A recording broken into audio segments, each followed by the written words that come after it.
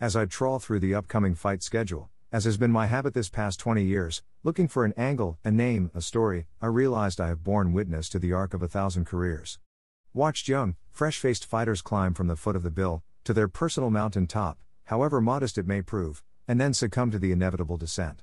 Back to the darkness and all too frequent anonymity that waits beyond the glare of the lights. Old, tired and damaged.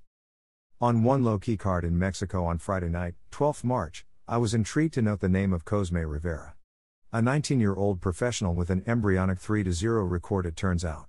The name doesn't hold the same resonance as Ben or Hatton or Tszyu, all of whom have sons who now punch for pay, but for this writer, it brought back to mind a rugged and capable welterweight of the same name who once came to England to box James Hare. Cosme Sr. Follow the fight game for long enough and your age will be reflected back to you in the faces of the offspring of heroes now long retired, and with the same great temples, thickness of middle and lined face as your own. 2021 could be decorated by the progress of Campbell Hatton, son of Ricky. It may also be illuminated by Conor Benn's significant world-level fights, and cause fans to comment on whether Australian Tim Tszyu is a worthy custodian of the family name. All of those sons follow in the footsteps of greatness or notoriety, enjoying the lucrative reflections cast by their fathers as well as the genetic predisposition they have for the fight game. Boxing can be an unscrupulous world, and while nepotism would be as unfair in boxing as it is in any other commercial endeavor, it would be a long way down the list of problems the sport is currently consumed by. The power of a father who can open doors, has the ear of promoters, and whose name encourages engagement with broadcasters and their audiences, cannot be underestimated. Their involvement presumes to offer a protection of sorts too, although Julio Cesar Chavez Sr. always appears enraged that his son cannot do what he found so natural. So there are risks too, but experience of the boxing business bestows a certain wisdom it is hard to begrudge to a fighter. It isn't a new phenomenon, scores of fighters have trodden in their father's steps down the years. From Joe and Marvis Frazier, Leon, and Corey Spinks, to Alan and Ross Minter, sons who grasped the baton left by their famous fathers. More recently, daughters have joined the charge too. Joe Frazier's daughter Jackie fought Layla Ali, daughter of Muhammad, in the first PPV headlined by a women's boxing match in 2001. Any uncomfortable reminder of our own mortality and passing youth caused by the young faces of Tim Tszyu and Conor Benn is no more acute than it must have been for fans in the past.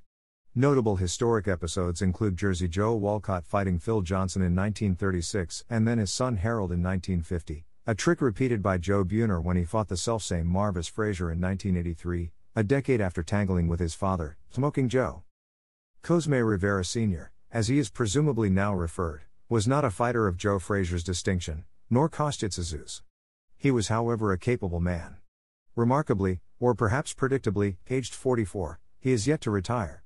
He most recently boxed to a 4-round loss in January. Far removed from his prime, and presumably, the hard, rugged and precise practitioner he was back then. January's loss was his 7th in a row, eroding his record to an undistinguished 42-31-3, 29 KO. It is a long way from trading punches with Zab Judah for the unified welterweight title as a mandatory challenger in 2005. The fight with Judah was the culmination of a strong run that led him to 28-7-2 when he contested the title.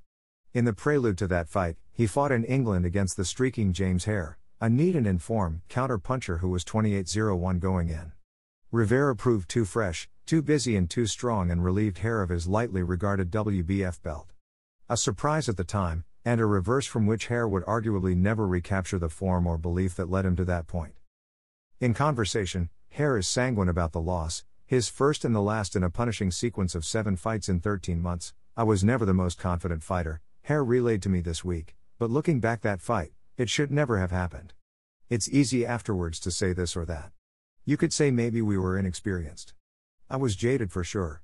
But nobody would speak out, me included. The Yorkshireman turns 45 himself this year. He retired in 2006, age 30.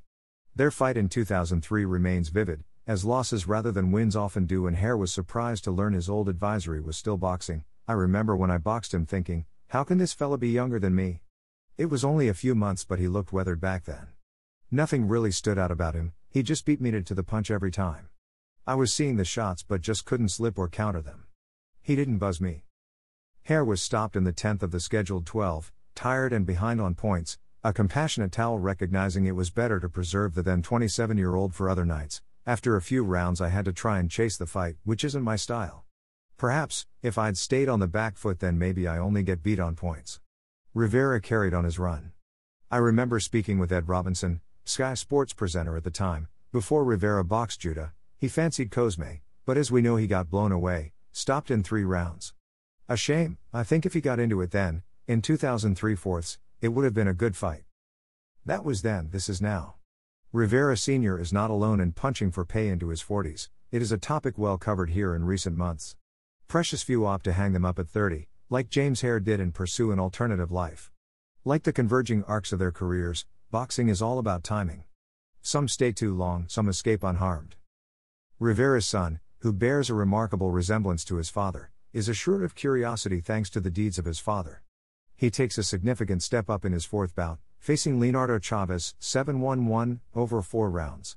Chavez is the first opponent with a winning slate Rivera Jr. has encountered since he debuted in 2019. The teenager will need to shake off the pandemic-induced ring rust if he is to preserve his unbeaten record.